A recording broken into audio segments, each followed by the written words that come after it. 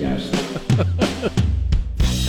Where in Rima, 7 till 9. News Talk 550 KTSA and FM 1071. And that's when you know it's a slow news day when Jim Ryan is doing Ed Cannon story. Yeah, Oh, my God. Calling What the hell was 911. Oh, God. It's a great. Haven't we all? It's a great story, and Jim does it. It's a great piece. Well, because produced. Jim is he's the best. Yeah, I mean, he just he's the does it absolute straight best, up, man. you know. I met That's him at funny. a very unfortunate circumstances when he had to come cover Sutherland Springs. That's Right, when, but we had yeah. been talking for decades. Yeah. And he's only about 6'9" and about 150 pounds. And, Wow. And if he turns sideways, Sean, the only way you can pick him out is he has a big old Adam's apple. The rest of him is just he's a weed. He's a weed. He's a weed with an Adam's apple. Yeah, he's like Wow. that tall. He has to duck to come in a room and weighs nothing. So, all right, so how are you this morning? Happy Friday. Yeah, it's Friday, man. Thank you, Jesus. It's Friday. Happy damn Friday. How are you? I'm doing great. I got Dos Mazotas, man, and I'm out. Pop Smoke, get me out of here on the motorcycle. I even rode it in this morning so I wouldn't have to go home, you know. So when you're done, you're just hopping on the bike and you're just taking a ride. Yeah, I may be in Cleveland by noon. You never know. Cleveland. There's a vacation destination. Well, why not? What the Cleveland. heck? Rock and Roll Baby, Hall of Fame. I know Niagara Falls was great, baby, but when are we doing Cleveland? Exactly right. Rock and Roll Hall of Fame. That's the place. Oh, that's right. Yeah. All right. Isn't That's the right. Baseball Hall of Fame there, too? I think it is. No, I it's don't Cooperstown. know. Cooperstown. All right, so I know what kind of day you had yesterday. You got to see Elvis, baby. Elvis. Oh, we did. We went and saw Elvis. We did. My daughter and I, as soon as we got off the air, we went to the first show. Yep. And my daughter has discovered the joy of going to the first show, because I used to do that when I was her age. Is I'd get up. Best I was time. working overnights, and I'd go to the local theater and see the first showing, and it's only ever just you and like two old ladies in the Correct. front row. That's right. And that's precisely what it was yesterday. It was my daughter and I and two old ladies in the front row. And it was I really enjoyed it. It was a really good movie. I mean, it was really Baz Luhrmann-y. And you're not You know, you're I mean, not an Elvis fan. We've said that I'm over not and a over again. huge Elvis fan, but I don't really know a lot about his life. I remember Elvis. I remember when it was announced over the radio that he was dead. Yep. Like most people, he had always been in my life. I knew of him. He was the king of rock and roll, and I'd seen some of the specials on TV. But you're not like me. I mean, I followed every No. aspect of his life, studied him for years, knew about him, met him once, but Right. all that. You weren't like that kind of guy. No, I've never been a huge. I like his gospel music more than anything else. Yep, great stuff. His rendition of "Amazing Grace" will make you cry. Mm-hmm. So I didn't really know a lot of the Tom Parker stuff. I didn't know anything about Tom Parker, so it was really kind of interesting watching that unfold. And Tom Hanks, once again, Tom Hanks, he kind of gets stuck sometimes just playing Tom Hanks. You know what I mean? In a lot of his movies. Yep. Mr. Nice Guy, but this one he really, was acting, and he was in a lot of prosthetics, but they did an exceptional job Didn't they? on the prosthetics. You Yeah. really couldn't. It didn't look fake or anything like that. And he really played kind of a pathetic character, and I learned a lot about Tom Parker that I had no idea that he wasn't even Tom Parker, that he was some other, some guy from I think Holland that nobody really knows anything about to this day, I believe. And yeah, I didn't want to let the cat out of the bag, so to speak, when we were talking about the movie. But the movie's more about Tom Parker than it is about. It's a biography of Elvis. Oh, yeah. It's a biography of Elvis. There's no doubt about that. It's about Elvis's life. But really, the focus is Tom Parker and his involvement with Elvis and how he really messed him around, man. It was not pretty. Big time. Because and here's the thing that people don't realize, and we won't spend a lot of time on this because the movie's already been out, and hopefully a lot of people have seen it. If you haven't, go see it because it's really worth it. Elvis was, and I mentioned this to you yesterday when we were texting about it. Elvis was a phenomenal talent. Much more so than he gets credit for. A lot of people in our era now, a lot of people just remember the fat, drugged-out Elvis, the jokes that Eddie Murphy makes about him and other comedians make about him. Right. They don't really give him his due as far as just how unbelievably talented, natural talent and ability. that Elvis truly was, and he never really reached his full potential because of Tom Parker. That was the weird dichotomy. No, he didn't, apparently. Yeah. Because you figure, what would he have done? Who would he have been had he followed his own vision the whole way through? Exactly right. Exactly. You know what I mean? And didn't, because I think the reason people focus on that part of Elvis is it's kind of like Howard Hughes. It's the most recent image that we have of Elvis. Right. You really have to kind of go back to it. And I did know this before. You have to go back to his early years to really see what he was doing and how revolutionary it was. Unbelievable. You know, and then you get sidetracked by a lot of crap with Tom Parker. And who, you know, I never realized really he kind of imprisoned him. He did. In Las Vegas. That's exactly what it was. That is the word, because Tom had a huge gambling addiction. And the only way he could pay for that gambling addiction is to imprison Elvis in Las Vegas and to play the same gig 4 times a day, well into the night, in order for the people at, you know, Baron von Hilton and those to say, okay, you can, you know, to Tom, you can have an unlimited bank account here. And that's what it was. Wow. Elvis wanted to travel. He wanted to go international. He had a huge fan base in Europe. The London fan club was bigger than the one in the United States. Wow! And he wanted to go. He wanted to go there. He wanted to go to Japan. There was a lot of traveling he wanted to do. And remember, Tom was the one who told him no on A Star Is Born. And that moment, that and losing Priscilla, were the 2 moments that turned him, well, to his ultimate demise. What actually happened to him in the end, you know. Well, it's very sad. You know, it's kind of the age-old story of how, you know, you have to be careful. People with talent have to be careful about who they trust. You know, I was talking to my daughter about that because she's going into show business. That's what she wants to do. You know, and you really got to be careful about who you trust when it comes to somebody who's representing you, because they can make all the difference in the world, or they can completely screw you over. 100%. You know, and it's usually you look at the talent of Elvis, and you look at sort of the weird mediocrity of a guy like Tom Parker, and how he ended up having so much sway over him is almost Shakespearean in its tragedy. It really is. And the weird dichotomy about that is that without Tom Parker, Elvis would not have reached where he was, you know, because Tom was the one who knew the Carnival Barker type atmosphere, and created this whole circus around him and all that. But he also held him back from reaching his full potential. So it's really quite a story when you start to dig into it. And I think Baz Luhrmann did a fantastic job with how he presented the overall picture. I think he did great. Well, Luhrmann's a real. I mean, all directors are visual, but Luhrmann is really, really, really visual, and he, you know, it's almost like a dreamscape the way he photographs his movies. One scene kind of flows into the other, sure does. And music ties it all together. Yep. And the thing about his movies is that they're just beautiful to look at. Whatever the storyline is, they're just beautiful movies.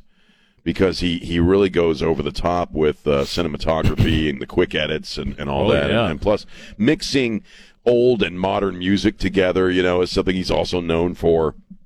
And so it was a gorgeous movie. And I agree with Don Morgan that, you know, the actor didn't facially look a lot like Elvis, but he certainly had the acting and the gesticulation and the phrasing. All that was perfect. And there were times where you really did forget he wasn't Elvis. And I thought that was a real trick of acting. I think Kurt Russell facially looked more like Elvis when he did it. Kurt Russell did. Right. But this guy, Austin, whatever, he had more of the moves down and how Elvis actually moved. You know, when Elvis is laying on the stage at that outdoor venue and he said, "Nobody's going to tell me who I'm going to be," you know, and that actually happened. You can go watch that on video. That's a real story.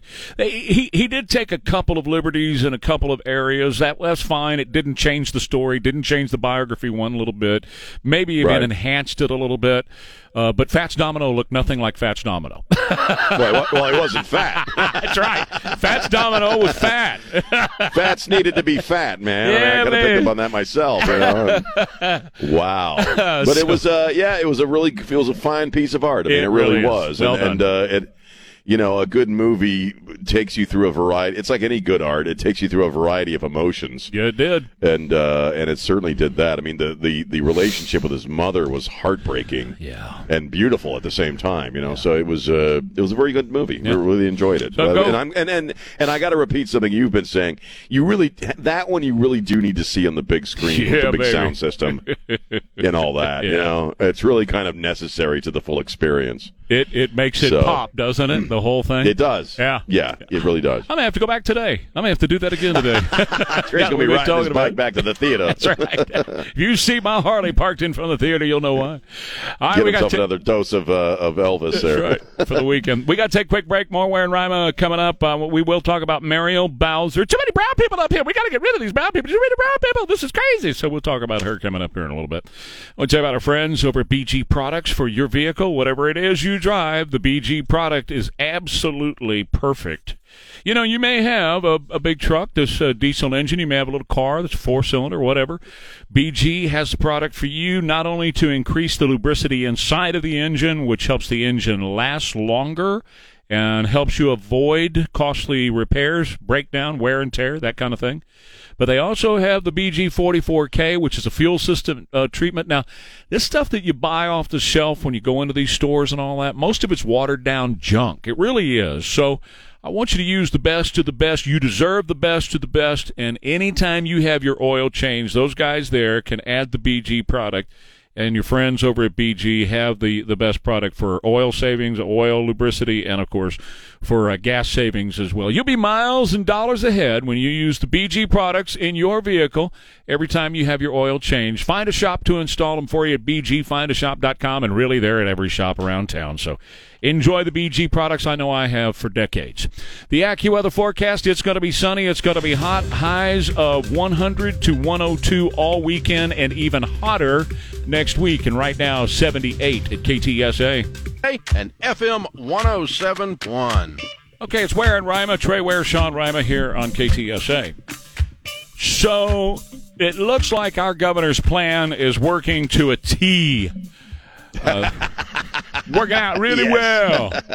Oh, my God. People on the East Coast, they live in a bubble. They have no idea what we're dealing with here with hundreds of thousands of illegal immigrants every month and what it means to our emergency rooms, our schools, our hospitals, our businesses, and just the invasion. It truly is an invasion. And what's happening here and what it's costing us. So Greg Abbott back in April said, well, I'm just going to offer bus rides if they want to go to D.C.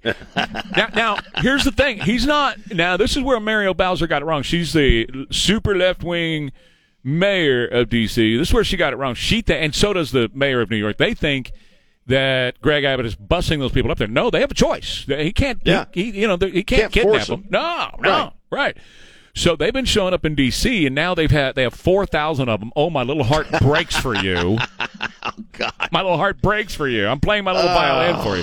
And she's like, I need the National Guard. There's too many brown people here. I need the National Guard. We got to handle it. We can't handle all this. We're going to collapse. You have to understand, right? Everybody has to understand, and you probably already know this, that because that's where I grew up in that part of the world. Some of the most arrogant and purely snobbish people live in that part of the country. The people who are part of the government, who are bureaucrats or elected officials, or just the whole culture surrounding the federal government spiraling outward from the District of Columbia into Northern Virginia and Maryland. They are some of the most horribly arrogant and snobby people. And I bet you when the first bus showed up, they were probably saying, oh, the kitchen is right back there, or whose lawn are you here to do? I mean, they claim that they love the little people and POC and all that. And these are the people that came up with Latinx, okay? So busloads of these folks start showing up. Yeah, and they have absolutely no idea how to react. And Greg Abbott knew that when he started sending them out there. They are the people who think that they're nothing but tacos. They're tacos. They don't know what it's like to live in a border town and have your entire town overrun. They have no real world concept of cartels and how that stuff operates. They just don't. They're too far away from it. I know people who are my age that I grew up with that don't understand what's going on out here. They don't know what it's like to have them crash cars into schools, which happens every day. Right, and when you bring this stuff up, they purely just don't believe you. No, they have no idea. They say it's a Republican lie. Oh, that's all a lie. Yeah. Well, Greg Abbott is giving them what for.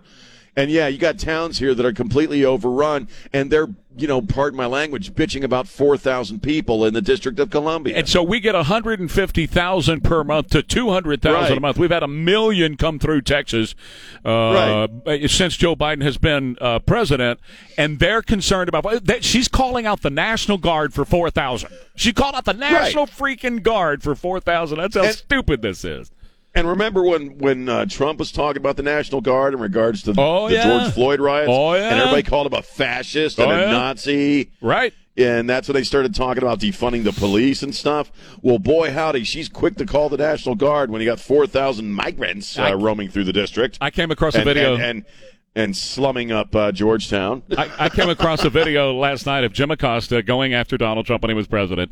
Aren't you besmirching migrants when you talk about them? You called it an invasion, Mr. President. He said, because it is. It's an invasion. That's what I believe it is. And he said, I want the people to come. We have jobs for them. I want them to come, but they have to come according to our rules and our laws. That's all Trump ever said.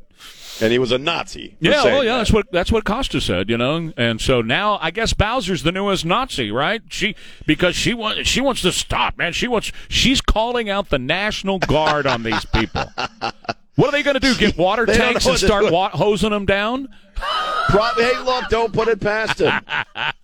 Remember, look, I mean, these are who these people are. I mean, they really have a disdain for ordinary people, and for all their blather about dreamers and American values and all that crap. They're fine with that stuff as long as it's not on their lawn. Of course. They're racist. She's a total racist. And this is an invasion of my city. And it is. And by the way, she's a sanctuary city proponent. She pushes sanctuary cities. Well, honey, live it then. If you push for sanctuary cities, then it's time you live as a sanctuary city and accept those. But our infrastructure, it can't handle all these brown people that are up here. It's going to collapse. Well, good luck. Enjoy yourself. But see, that's what I'm telling you. It's all this sanctimonious crap. These opinions are very easy to have until you are directly affected by it. And that's what the brilliance of Abbott's move proves. Because the guy in New York's going just as crazy. Yep. And it's like, well, you guys are the biggest. You're right, the biggest proponents of the sanctuary city stuff. Crap. Well, here you go. Yeah. Look, I grew up there. You will find more racism, and I believe this because I've been to a few other liberal cities as well. You will find more racism in a place like D.C. And Maryland and Virginia and Delaware than you will ever find in a state like Texas. Oh, it's been known for years, especially in a place like San Antonio. Yes, and it's a snobbish sure kind it of is. racism. Oh, it's the Cadillac driving liberal out in the suburban area, and as long as they don't have to come in contact with it, they're fine pushing it. But the minute they're there to do anything other than to cut their lawn, now we got a big problem, baby, and we got to call out the National Guard and get rid of them. Well, look, however many buses are running up there right now, Abbott ought to double the number. I agree. Because I think it's hilarious. Yeah, send more. Look, again, those people are being given a choice, and they want to live in D.C. So, embrace them with open arms. Yeah. Be the Statue of freaking Liberty and let them come on in. Right. And start hanging out in your cafes and your restaurants. Give us your tired, your poor, and everybody who comes across the border. All right, I want to tell you about Lifestyles Unlimited. Lifestyles Unlimited is the real estate mentor program that will help you get ready to retire in 5 years or less. Del Walmsley and David Fisher and that whole team at Lifestyles Unlimited, they've got more than 30 years of experience in investing in real estate. So they've seen it all. They've done it all. They've done it the right way. They know how to build your business, how you can build your real estate business and start making streams of passive income that will last a lifetime, actually will outlast you as a financial legacy that you pass on to your children and your grandchildren and on through perpetuity. Your friends at Lifestyles Unlimited will teach you how to do this through Financial Freedom Live Stream financialfreedomlivestream.com seminars. Now, you can do it online. I did that in one weekend. It was awesome. Or you can go in person and be there and ask your questions directly of David and that great team and get the answers right now and start working the program and begin investing in both single-family and multifamily properties and start making money. But it starts with you logging on to the website. That's financialfreedomlivestream.com, and use my name as your promo code. That's WARE, W-A-R-E, financialfreedomlivestream.com. The promo code is WARE, W-A-R-E. It's 7:34 now. It's Ware and Rima at KTSA. I got a story for you, Mr. Rima, but you go first. What you got on your plate this morning? Well, I didn't watch the congressional baseball game. I don't know if you were able to last night, if that's something they broadcast or not. But the Republicans beat the Democrats 10-0. And as she's running back to the bench, Democratic Representative Linda Sanchez flips off the Republican bullpen as she's. This is a charity event for the Boys and Girls Club. Okay, the whole purpose of the congressional baseball game is to bring both sides together, to have a good time, play some baseball. It's not a huge I mean, it is to them, I guess, a big competition, but you're really there to raise money for kids. And this chick, has to give the middle finger to the Republicans when she's running past the bullpen. This is who they are. Mm-hmm. Totally. You want a window, you want a little a metaphor, or not a metaphor, an example of who they genuinely are right now. It's all summed up in that middle finger at a charity event as she ran past the bullpen. That's who they are. And as I said earlier this morning, she wasn't joking. It was not like, No. they do that around here in the morning with each other, Well, we do. We flip each other off every morning. That's right. But she wasn't doing that. She was deadly serious. She meant it as a and directly at the Republicans. And as you said, it's a charity thing. It's on television. It was on Fox News. They carried it, because it was a political thing. Right. And they just, you got kids all over. But that's how classless Democrats are. They are completely, they have no class. None whatsoever. None. Yeah, odd from California, too, right? I mean, sure. That's who they are. It's not about this unity and can we all just get along and love on each other. It has nothing. They hate your stinking guts if you don't agree with them. Name one Democrat with class. That's what chick out of Hawaii.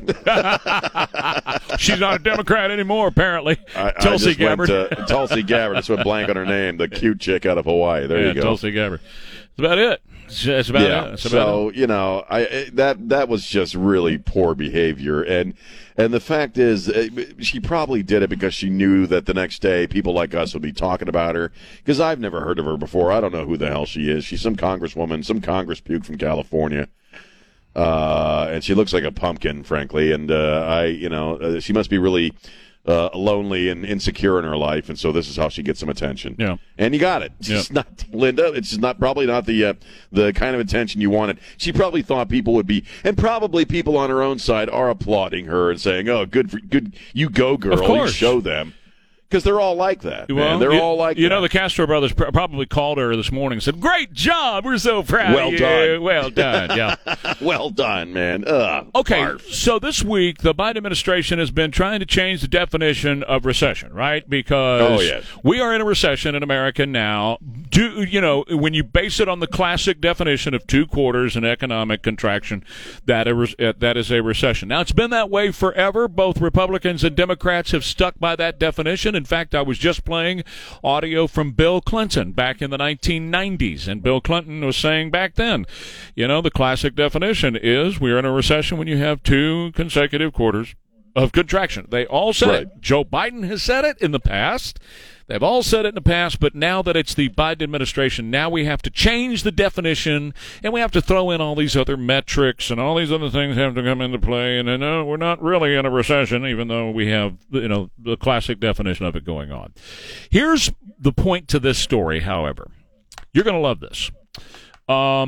I have made no bones about it. I buy a lot of books online as far as, digital copies of books that if a book is going to live with me forever, or if it's something where the information in the book has to stay and never be changed, then I buy hard copies of books. Other than that, if it's just something I'm reading for light reading or whatever, I'll buy the digital copy for the convenience sake. I have it with me wherever I go. Anything that's digital can be changed and will be changed. So in this instance, Wikipedia, which, Wikipedia is an open source deal. A lot of people can go on there and edit. So I wouldn't take Wikipedia, to the nth degree as far as being really the be-all, end-all in information, but it can be pretty helpful. They went into Wikipedia and changed the definition of recession. And then, Sean, locked it out because it's open source. You can go in there and make changes and edit and all that stuff. Then they locked it out where the new definition cannot be changed.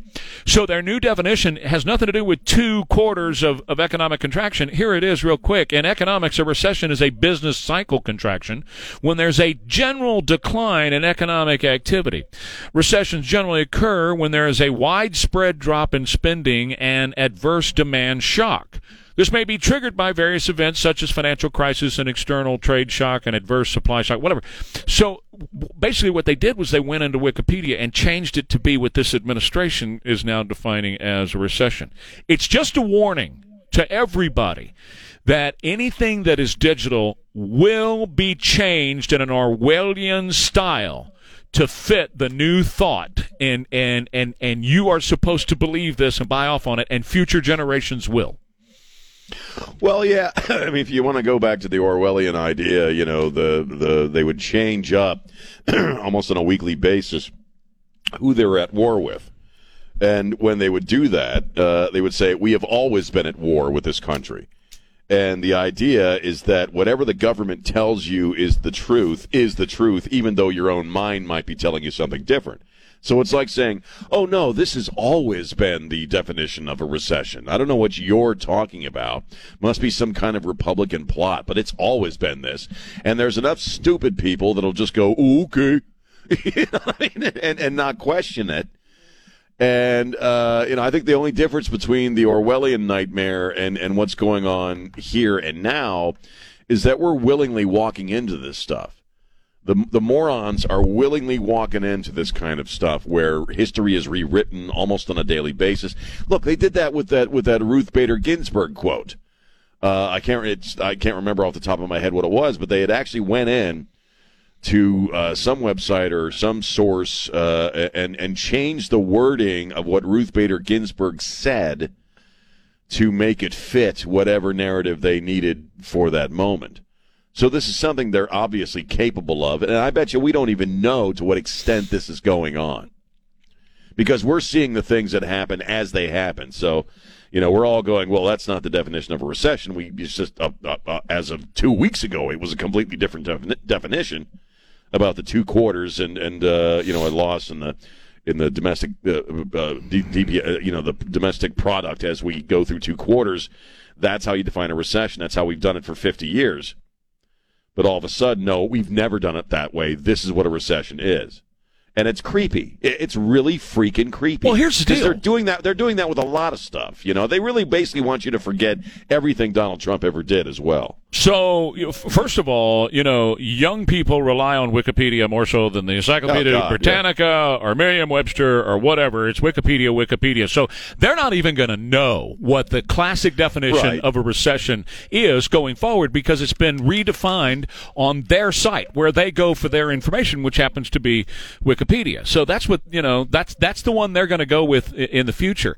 And that's not to say, Sean, that stuff doesn't change over time and has to be changed formally. Like the Encyclopedia Britannica, the reason you got new ones every year, in science, in medicine, we were making discoveries. We were finding out stuff that was new. We had to add or change things in the encyclopedia when we had the hard copies, but not something like this. This is not a scientific discovery or something that's new or some archaeological dig that we were doing. It was nothing. That's nothing like this. This is a classic economic factor that it's a definition of economics. And that doesn't change. that's not a new thing. It doesn't change. So there's no reason to change it. It's like math. I mean, science is evolving. Science to get new information. culture, philosophy, things like that. You get new information. But when it comes to pure math and economics, there's no new math you're going to suddenly discover. There's no new economics that you're suddenly going to discover that's going to change the model. Nope. It's pretty static in what it is. But again, when you have enough stupid people who are low info, they don't research stuff, and they just sort of accept whatever they're told, they're going to run with this. Well, and the people who rewrite this stuff are aware of that. Sure, of course they are. That's why they do it. And watch how quickly they change it back if Donald Trump wins again and he gets two quarters of contraction. They'll go in and change it right back. Okay, quick break. More Ware and Rima coming up. KTSA.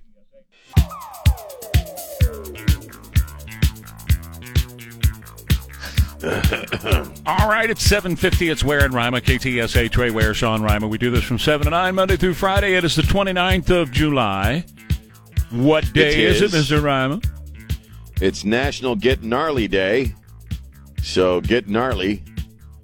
I've been saying that word for 40 years, and I still have no idea what it means. I was just about to ask you. Today, how do you get gnarly? What do you do to get gnarly? I don't know. I really don't know. All right. I think I may have accidentally gotten gnarly a few times in the 80s, but I don't remember those nights. Well, so you I don't look know. gnarly, but I don't know what that means. So I don't either. Okay. I have no idea.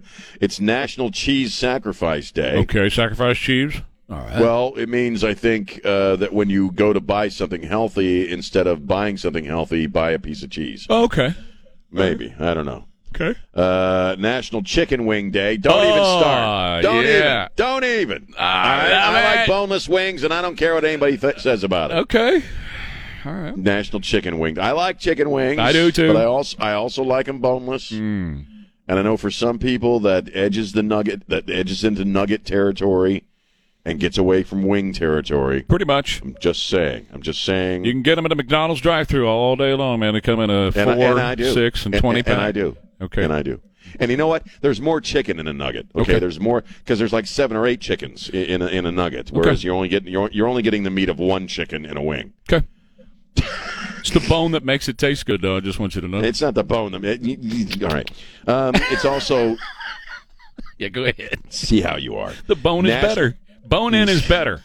Ask anybody. They would tell you. Bone is better. What's that? Anybody will tell you bone in is better. If you're going to buy it like a ribeye, get the bone in. Well, but that's different. Better. That's steak. That's a whole. And I don't like bone in my steaks, to be honest with you. I don't like bones in my steak. I don't like bones. Okay. I don't like gnawing on bones. All right. He really was not a caveman at one point. You know what I'm saying? No, I never have been. Okay, I'm a great indoorsman. Okay, he never came out of the cave, did he? No. Camping to me is sleeping on the couch. Okay, no, we've been having this debate with him for years. Not that I pissed him off one day because I said, only girls eat boneless wings, and he came in. He was going to kill me. Yeah.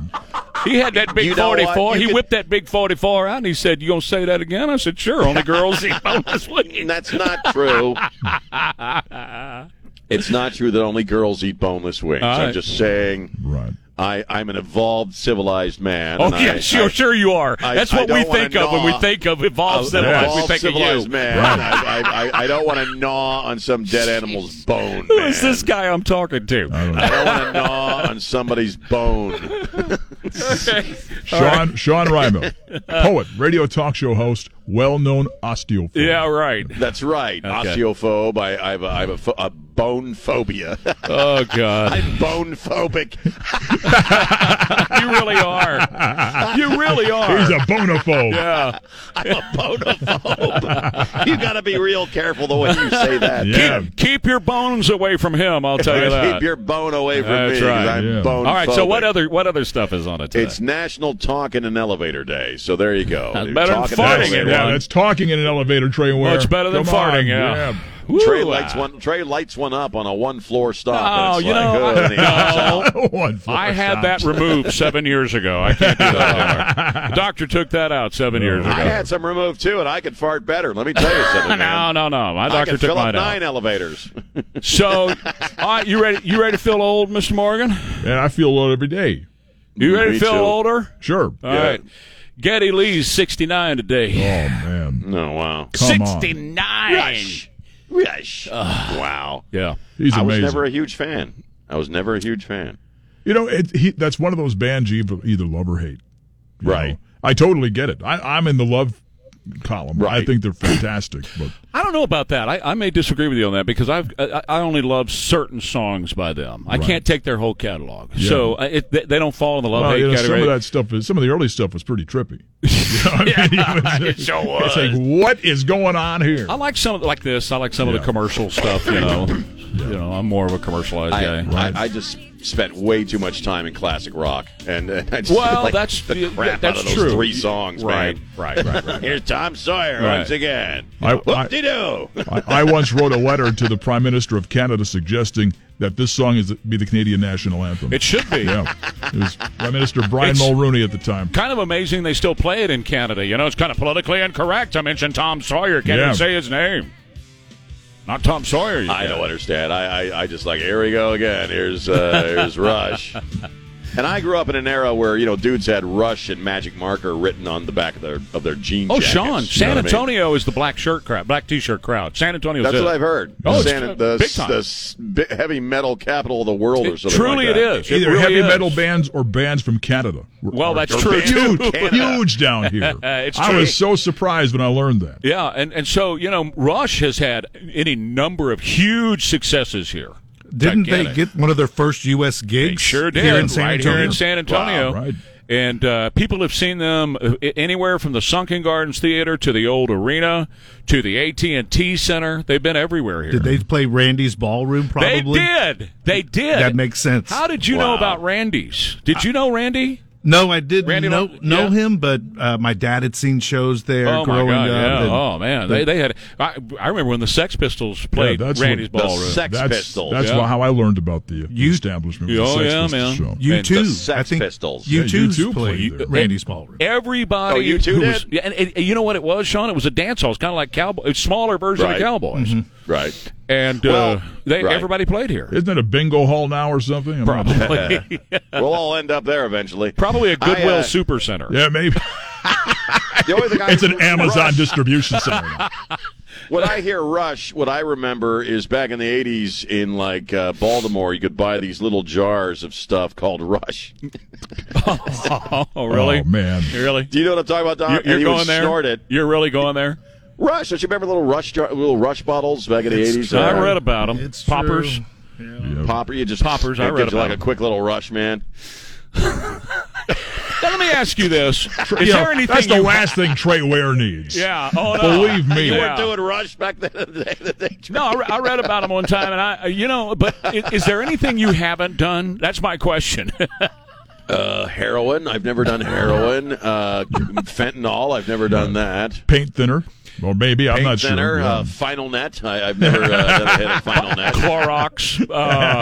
By the way, Rubbing alcohol. You Yeah, know, but got you- close one night. But you keep, know, keep the top job away from him, though. here's a story for you. If you're going to Lollapalooza this weekend, Oh God. test your drugs, they Yes, say, because of course. you could have fentanyl on it, and they're handing out test kits at schools and libraries so you can test it. Oh, geez. And they're handing out free Narcan in case you OD on fentanyl while you're there at Lollapalooza. Wow. Somebody can revive you with Narcan. Now, you know what's going to happen. There's some guy like Sean Rima circa 1994 going around saying, "Hey, I'm the drug tester, man." Yeah, Let probably. me test some crap, man. All right. Please, let me try it out. I'm depressed. Top of the No, hour I- news break. We continue after the top of the hour. KTSA. Oh, yeah. It is Ware and Rima. And I don't know if I mentioned this or not, but it's Friday, baby. Yes, it is. Friday. Hallelujah. Baby. And you're doing a double stint again today, right? Yeah, I'm in for Jack from 4 to 7 this evening. All right, Jack's off. And yes, He'll be and back then next this week, morning, right? yes. Okay. And then Saturday morning, I'm sleeping in. Yeah, for a long time. Hey, listen, a couple of real, just not important things, just kind of side deals. One of them is one of the nicest people in the entertainment world that I've ever met is Amy Grant. Yeah. Oh, yeah. She's just unbelievably sweet, extremely talented. I remember when I was in Christian radio for a couple of years, we were going to Nashville every year for a thing called the Dove Awards, and then there would be, we would go to record company events and luncheons and all that. So when her record company put on a luncheon, I mean, they were the biggest, and so it was incredible. And they would have all of us at tables, and the artist would come. One artist would come, and they would have like one course at each table. So and so would come eat their salad, and then get up and move to the next table, and somebody would come eat the second course. Blah blah blah. And they would basically come over and eat, and not really talk to you. They would just sit down and chow down. Amy, she wasn't there for lunch. She was there for you. She came around to every person's chair, kneeling down next to them, and would talk to you face to face, eyeball to eyeball. How many kids you got? What are their names? And she would remember that. So years later, you'd be talking to her, and she'd go, how are Justin and Rebecca doing? I mean, just an amazing woman. Well, she's hospitalized. She's okay, but she was in a biking accident on a bicycle a couple of days ago, and has been in the hospital for a couple of days. She's in stable condition. They expect her to be released in a day or two, but I just wanted to send out best wishes to Amy Grant. Yeah, she's great. I mean, I saw her in a recent concert. It was on Trinity Broadcasting Network, and I can't remember what they were doing. They were doing one of their drives or maybe I can't remember. It was for some special event, and it was Easter. It was the Easter concert. And she was there, and I hadn't seen her perform or heard of her doing anything in a long time.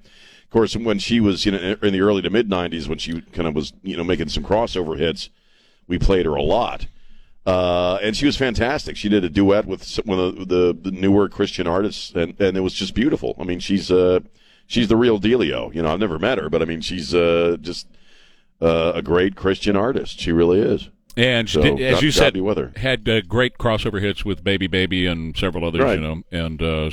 And she was one of those out of the box artists. When I was in Christian radio, when you got an Amy Grant record, it went straight on the air. You didn't even listen to it, man. It just went on the air because everything she did was great. There was a better part of a decade where she was it. She was the biggest thing going in that. Yeah, so. She was it. Yeah. I mean, not many contemporary Christian artists who start. They usually have these small record label deals, but she was on A&M Records. She sure was. I'm not sure if it still is, but it was a huge player for a long time. Well, at that time when I was in Christian radio, she was on Word and Myrrh. Yeah, and those are the two big players in that field. Right? Huge. And she was, as you say, she was towing the train for a lot of people. In the 70s, you had a big change in Christian music. And that's when Larry Norman, a lot of the hippies and whatever, they got involved in it. Yeah, and Chuck Girard and guys like that got involved in Christian music. Larry Norman's great. Man, he was unbelievable. Great stuff. And then totally just kind of transformed that world. You had Myron Lefebvre come out of So Into You, Atlanta Rhythm Section. And he really brought a lot of contemporary sound to Christian music at that time. So a lot of people, and then Sandy Patty came along and all that kind of stuff. But you're right, and Amy was it for the longest time. So good for her. Well, it's true, and I think Christian radio or Christian music's come a long way just in the past few years. It's really evolved with some of the newer bands, that I watch on Christian television, because for a long time, a lot of the popular Christian music, frankly, kind of sucked. It was, it really wasn't. It was very straight up. There was no funk, if you want to hear no real rock and roll. And a lot of the younger folks, just recently that I've seen on TV, are really just up in the game, and it's kind of fun to watch. Well, back in that time, this would have been the 80s, mid 80s. Right. I remember when this guy showed up, and he came to town to do a concert, and he had the longest mullet I'd ever seen in my life. A mullet. Stephen Curtis Chapman. He's great. Phenomenal, but at that time, he was just a pimple-faced kid, I knew I was going to recognize the name because I was like, wait a minute, I know who he's talking about. Stephen Curtis Chapman, man. But then I remember sitting over there one day in my office programming KSLR, and I got a record, and I went, no. Mark Farner? Are you serious? And sure enough, Mark Farner. Grand Funk Railroad. Yes, sir. Who was the heavy metal Christian band that was out there in the late 80s? That Stryper? Stryper. Yes, they dressed like bumblebees. Remember that? Yeah, sure. Oh, Stryper, man, and bumblebee spandex. Wow. What a trip in the Wayback Machine. So anyway. There's a great documentary out there called The Jesus Music. Yes. Right. Have you seen it? Yes. Yeah, it's wonderful. I've not seen that. Really I'll check takes it a out. deep dive into that format of music. So if you're a fan, Right. it's worth an hour and a half, 2 hours long. Yeah, something like that. Goes way back to the late '60s, early '70s. So. Well, and they're putting, the Jesus movement was huge. And Sean, you sing a lot of what was the big thing back then? The musical Jesus Christ Superstar. Jesus Jesus Christ Christ Superstar, yeah. Right. Oh, yeah. Well, they are completing right now a big movie, and it's first class on that whole Jesus freak thing that happened in the early '70s. With Lonnie and all the people who kind of were, they were the hippies of California at the time, and they were, as they always are, searching and seeking for something, and they found it in Jesus. And it was amazing to see how that whole thing transformed, and really a revival that swept through the country. It started with the hippies in California. It's huge. Well, and it had three major hits out of that movie. You had Norman Greenbaum, you had the Doobie Brothers, and Jesus Is Just All Right by Me. You had Kinky Friedman, Let's Get High on Jesus. There was actually a lot of great music that came out of the Jesus Freak movement. But, probably the most famous Jesus Freak, and I don't know how many people know this, was Bob Dylan. Bob Dylan famously in the 70s, said, I'm a Christian. I'm going to follow Jesus now. I don't know if he stuck with it or not, but, it was kind of interesting to see a lot of people who had railed against the establishment of the church in the 60s. And then suddenly, and I knew actually a girlfriend of mine back in the 80s, her parents were Jesus freaks. They were old hippies who had converted into sort of this new Christianity. And it's fascinating stuff. I'd like to learn more about that era. Well, if you're ever interested, check out Pastor Chuck Smith and what was going on in Costa Mesa, California, because that's where it all really began. Right. And Costa Mesa. Yeah, Wow. Costa Mesa, California. But Amy's fine. If you're just now tuning in, we're not memorializing her or anything. That happened. No. You tune in and you go, what did I miss? What happened? She had a bike accident early in the week. She's in a hospital right now, but she's going to get out. And they're telling us she's going to be all right. They just kept her as a precaution. She had open heart surgery a couple of years ago for a birth defect that they didn't find until later in life. So, okay, now you can stop the planet. I mentioned this one earlier. You can stop the planet and let me off because I don't want to be here anymore. If Hershey's, the chocolate company, is now saying they're not going to have enough chocolate for Halloween and Christmas this year. Yeah, I saw that yesterday, man. We're gonna have a candy crisis. You thought the economy was bad. What next, man? Well, you know, am I going to be able to still get my Reese's peanut butter cups at Halloween or what? You said Reese's. Yes. I almost thought he was saying reefer. Am I still going to be able to get my reefer? Yeah. Am I going to be able to get my if we have a reefer crisis, then we're really screwed, aren't we? Yeah. So I just, look, here's the deal. I don't know that I want to be around if there's no Hershey's chocolate. You know what I mean? I love chocolate, man, especially at Halloween time, man. We get them little miniature Reese's peanut butter cups that we give out to people. And them little packs of red licorice. You don't give those out to people. No, he doesn't. You eat those yourself, and Well, you you're give out right. the red licorice. I do. Well, how do you think I'm pre-diabetic? It's because of Halloween every year. I tell you what makes you happy is one of those giant Hershey bars with almonds. Now, I know you can't do the almonds. I know. I understand. But the giant Hershey bar with almonds, Annabelle and I can go through 3 or 4 of those in one night. Oh, Right. Wow. I love chocolate. I love candy. I love candy. I love chocolate. Oh my God! Hey, there's gonna be a civil war in this country if we have a seriously. candy crisis. I mean, how much more can we take as a people?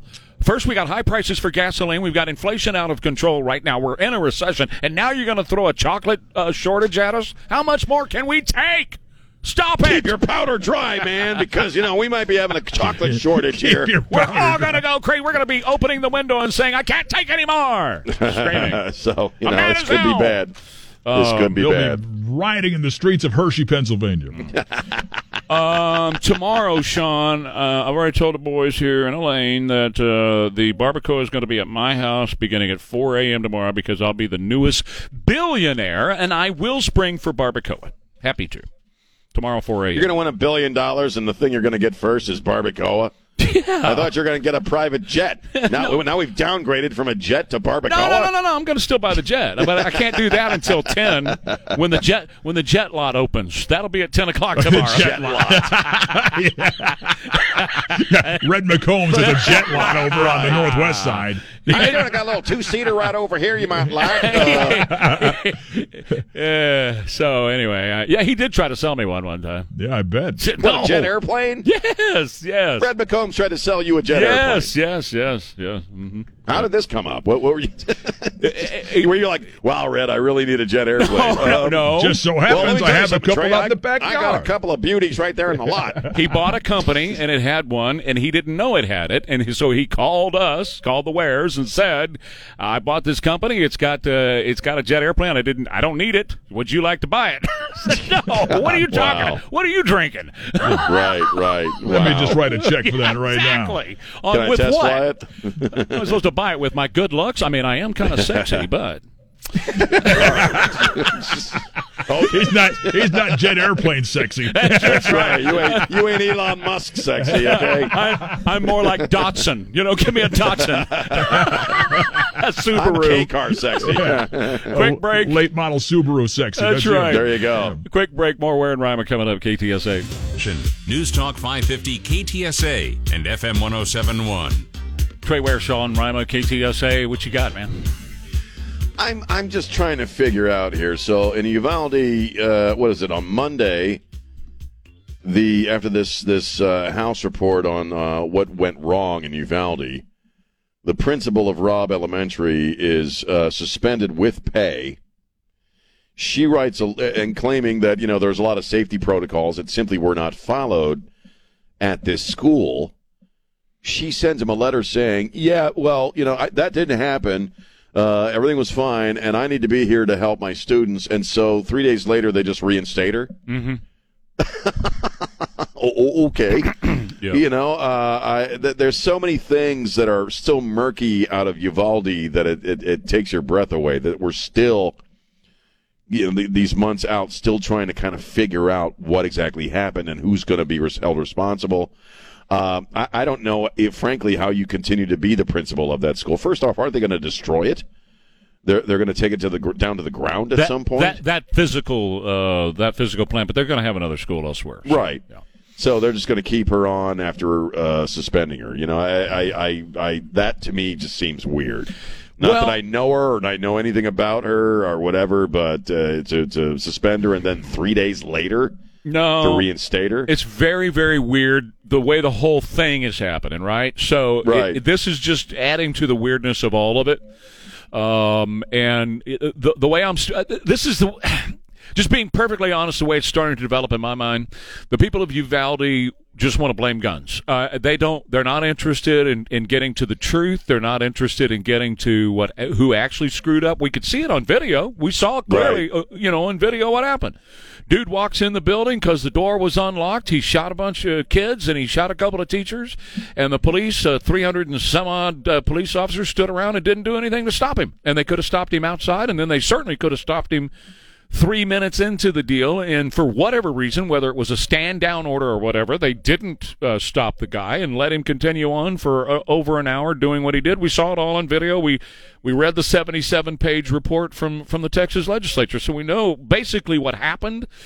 But as far as I can tell, Uvalde's more interested in saying it's the gun's fault. We got to go after the gun. We got to get the gun. We got to have the governor. To me, they're starting to get involved in the political aspect of this and the governor's race and try to go against Abbott on this, when that has absolutely nothing to do with it. So I'm about to wash my hands of the whole thing and just give up on them. I really am. Well, it is fascinating because the one thing we have to accept also is that this is very different than a lot of these spree killings where they do go in and the person's taken out within minutes and it never goes on this long.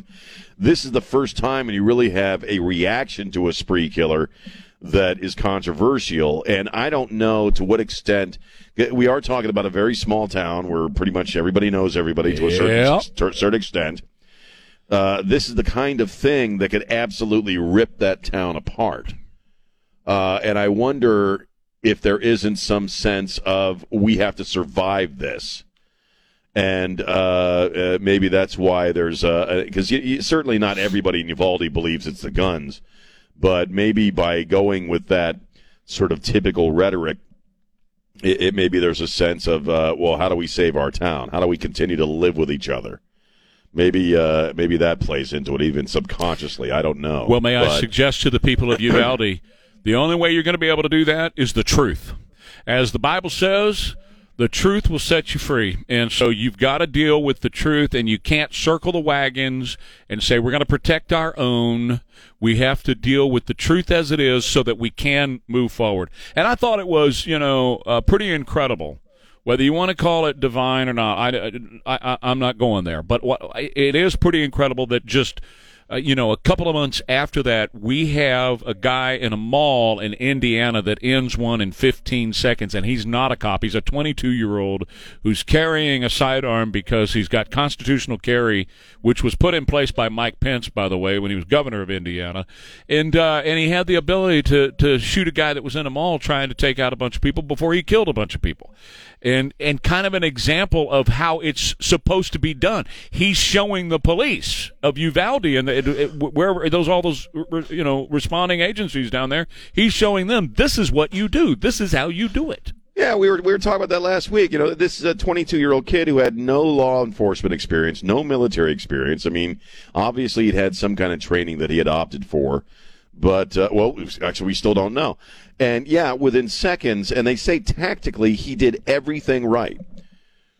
He started firing at the target. He started moving towards the target while firing so his aim would get better. And he's telling people as it's going on, get behind me. Because that guy had 100 rounds stashed in that bathroom. Yeah, oh yeah. And we were talking about that last week about compare and contrast what this kid did with no official training and what they did not do, and what they didn't do with all the training in the world. Yeah, exactly. And that's just absolutely amazing. And as we've said many times, it's so hard when you are in that situation because your adrenaline is flying, man. It's running hard, and for him to be able to go, okay, I'm just, I'm going to have ice flowing through my veins, and I'm going to move toward this guy. That's exactly how you do it. You couldn't have done it any more textbook than what he did. Perfectly. Right, yeah. So, given that happened recently while we're still kind of trying to figure out what happened in Uvalde, it just makes Uvalde seem even worse. Right. So, I don't know. I'm sure that it's not the entire town. There's folks there that are just as pissed off about all the misinformation and all the stuff that went wrong on that day. I just kind of hope the town survives this because this is no little thing in that place. And these are people who have to live, who have to go to the store together, who have to go to church together, who have to live life together and continue on. So, God be with them. So I hope this is kind of an official thing and not, the town, so to speak. Right. But certainly they're jumping on the bandwagon it's not the whole town. Of the gun thing. Right, the gun thing, they're certainly jumping on that. That's what I meant. It's the officials who are circling the wagons and pointing fingers everywhere, and pointing fingers, quite frankly, at the guns. All right. Tim Schultz won $28 million back in 1999 playing Iowa Powerball, and now he is sounding off for whoever wins tonight. That would be me. He said... It's going to be me. It's going to be me. He says, where you live, who surrounds you, who your friends are, and how much you can win are all factors. For myself, initially, it was extremely exhilarating, but once that wears off, and it does wear off, you are still yourself. He says the lottery doesn't change who you are. It just magnifies your personality and your ability to do what you do. He said it wasn't easy having such a huge life event happen.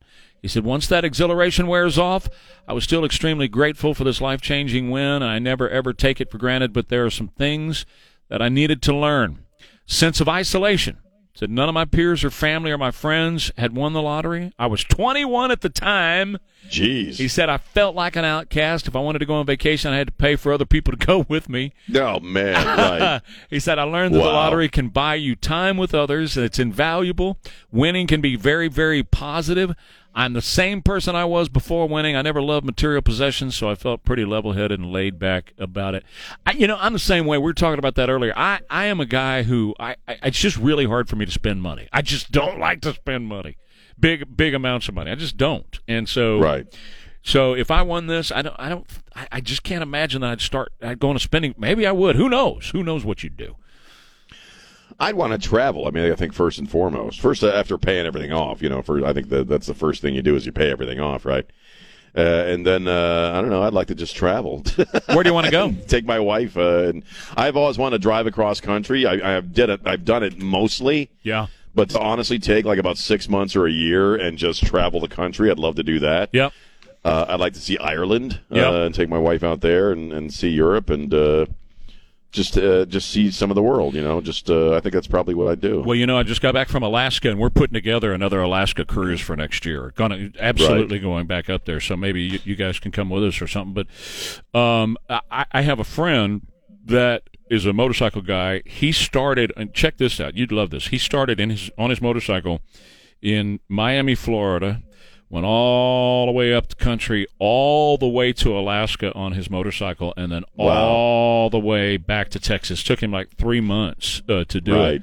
But all he had was a bedroll on the back of the motorcycle, and he would sleep in these parks and whatever. Right. And rode his motorcycle that entire way. That's badass. Isn't that man. awesome?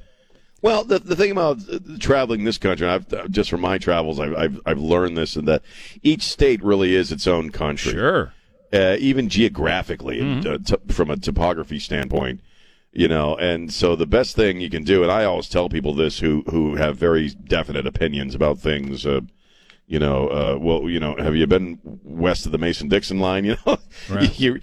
Before you start bitching about America, maybe you should get to know her a little. Mm-hmm. And one of the best ways to do that is just to ride around. And one of the best things I ever did was pull up stakes in Maryland and just point the hood of a U-Haul, sure, to Colorado and then Texas, and then I've been to California and all that stuff. And it's just you learn to appreciate this country the more of it you see. Done that myself. I believe. Absolutely love it. All right, quick break for the news. Back in a minute. We're at Rima, KTSA. Hey. 8:38, it's Friday, it's Where at Rima, 550 KTSA, FM 1071. So, this is, it's a troubling thing that we see going on with the farmland in our country, Sean, and I think it's not going to be a good deal for the American people. First of all, Chip Roy is now starting to talk about this. He introduced last year a resolution, House resolution, Securing America's Land from Foreign Interference Act. Basically, what's going on, you've got a bunch of foreign interests. One of them is China, that is buying up hundreds of thousands of acres of land, farmland in America. It was announced this week that China just bought 200,000 acres in North Dakota right by a very significant Air Force base. And, they're going to be listening to communications coming in and out of that Air Force base in North Dakota because China's going to be right next door. But you also have this American Prairie Conservation Project in Montana. They just recently bought 450,000 acres of land. Now, they have people who are donating to this project who are from other countries, but we'd have no idea who they are. There could be George Soros, there could be more China, there could be whatever. So between China, between groups like this and Bill Gates, all the farmland is being bought up to be set aside. In fact, this 450,000 acres that this organization just bought, they're not going to farm it, and they're going to take the cattle off of it. So what does that mean for us? We need food, right? We need food. Well, it's a little frightening, and you actually were one of the first people talking about this a few months ago, that you had noticed Bill Gates was starting to buy up a lot of farmland. I don't know what's at play here, but the fact that we're allowing China to buy up this much of American territory is frightening to me. What are their plans? What do they intend to do with all this land? I mean, I think that's what I miss most about one of the things I miss most about Donald Trump. Yes. Is that he truly realized what a threat China was. Yeah, and he'd been talking about that for about 20 years before he became president. So one has to wonder what Trump would have done if China had started buying up all this farmland while he was in the Oval Office. Maybe they wouldn't have even tried. I don't know. But it's really freaking troubling because, again, you've got countries that we don't even know. You've got China. You got Bill Gates. Why the sudden obsession with American farmland? It feels like somebody wants to control the food supply. Mm-hmm. Yeah, because if you control the energy and you control the food, then you control the people. Well, absolutely. Yeah. And Kristi Noem said last week, she said, my daddy told me, don't sell off all your land because God ain't making no more of it. Well, that's true. There ain't no more coming, man. The earth ain't expanding. So once it's gone, it seems to me you wouldn't have to allow for that. I mean, so I don't get it. It's frightening. And you talk about this patch of land in North Dakota that's near a military base. And they're also, aren't they also getting cozy with South America and wanting to buy up property there and set up, military bases there? The chess pieces are lining up for something really, really bad to happen. It really does seem that way. On Friday. No, but it does seem that way because if you don't own your own property, the people who own the property can tell you what you have to do, particularly when they control the money, the food supply, and they're specifically this one group. It's a conservation group, is what they call themselves. Yeah, whatever. They're specifically saying they're not going to farm this land, and they're taking the cattle off that land. And Montana's the number one beef producer in America. That's where we get most of the cattle for the country. Yeah, no, it's scary. It's seriously scary stuff. And I don't think people are paying as much attention to this story as they should be. You get the big shiny object in front of you, whatever it may be at any given moment. This week it's oddly been climate change, whether it's Ukraine, the border, the economy is always front and center. But this story is kind of creeping under the radar, and it's creeping up on people and creeping up on America. And it's a scary thought that we are allowing this many outside folks and even an individual to buy up this much land. Because you know what? We're already losing territory in the South because of the border situation. That's right. And remember what Khrushchev said, we'll take you over without firing a shot. Well, maybe we'll just buy up all the land, right? So that's what's going on. We'll just own you one day and we won't even realize it. I mean, China owns many of the big buildings in New York and in Chicago and places like they've already bought all that stuff. Empire State Building. Yeah. Right. And nobody's paying attention. No. They look at like I said, they look at this phone call with Biden the other day that was 2 hours and 17 minutes long. Right. Where he says, don't play with fire, meaning Taiwan and this Pelosi trip and all that stuff. And people focus on that, but I'm not a magician, but I know enough about showbiz that there's a thing called distraction, where you get them to look at one hand while the other hand is doing something completely different, and most people don't really pay attention too closely to stuff, honestly. And so here's the back and forth with the president over a visit to Taiwan, which in the great scheme of things doesn't really mean a whole lot. But, behind the scenes, they're buying up all our farmland. That's it. Man. That's it. And if you can't get your own tomatoes and potatoes, then you're in trouble. All right, so we can get off that. But I don't know if you have something else on your plate you want to bring up here before the break. Well, just I brought this up yesterday or last night on the Riccardi show that, you look at what is expected of America along the border. When you hear about dreamers and migrants and borders are racist and, come in here and, you don't have to acclimate. You can just come here and start making money. We'll give you free stuff. And that's what's expected of America. I saw this story on Fox about out of the LA Times on Mexico City and how, you got about 1 million Americans living in Mexico. And in Mexico City, you got so many Californians and Americans coming to live there that they're starting to put out flyers saying, new to the city, working remotely, you're a blanking plague, and the locals blanking hate you, leave. Could you imagine if in any American city where you had a whole bunch of folks coming across the southern border, if you started reacting that way? They oh my God, it would be global news that America is every bit as racist as we thought they were. But when you're a whitey, a cracker from California, and you go live in Mexico City, you're an effing plague, and you should leave. It's just the two different. There's a dichotomy to explore there. Because we also know that going into Mexico, the immigration laws are much more strict than our own. Right? I mean, you would know this. If you get caught in Mexico and you're not there illegally, they'll put you in jail. They'll put you in jail. No, you go to jail. Yeah. But coming this way, the fact that we even have a border is racist. Well, and here's the other thing that they're doing. You're absolutely right about the whole the fire and everything, but they're really mad because the Americans who are down in Mexico City, they're speaking English. Right. And so the That they Mexicans hate that. the Mexicans are saying, hey, if you're going to come live here, you better learn Spanish. You can't be speaking English here. Now, wait just a damn minute. They're just fine with Mexicans or whoever coming up here and never having to learn the English language, and us having to press 1 or 2 on our stinking phones for Spanish versus English. They're perfectly fine with that. But if we go down there to Mexico City and speak English, oh no, you speak Spanish when you're here. I don't think so. I don't a little think hypocritical so. there, man. Just a smidge. And by the way, I love Mexico and I love the Mexican people. I go all the time. But that's the mindset of those people that you're talking about that want, no, Whitey here, Whitey go home. Right. Yeah, exactly. Right. It's a little silly. Just a smidge, just a little. Anyway, that's all I got. We'll get silly after the break. Coming right back. More Ware and Ryman next on KTSA.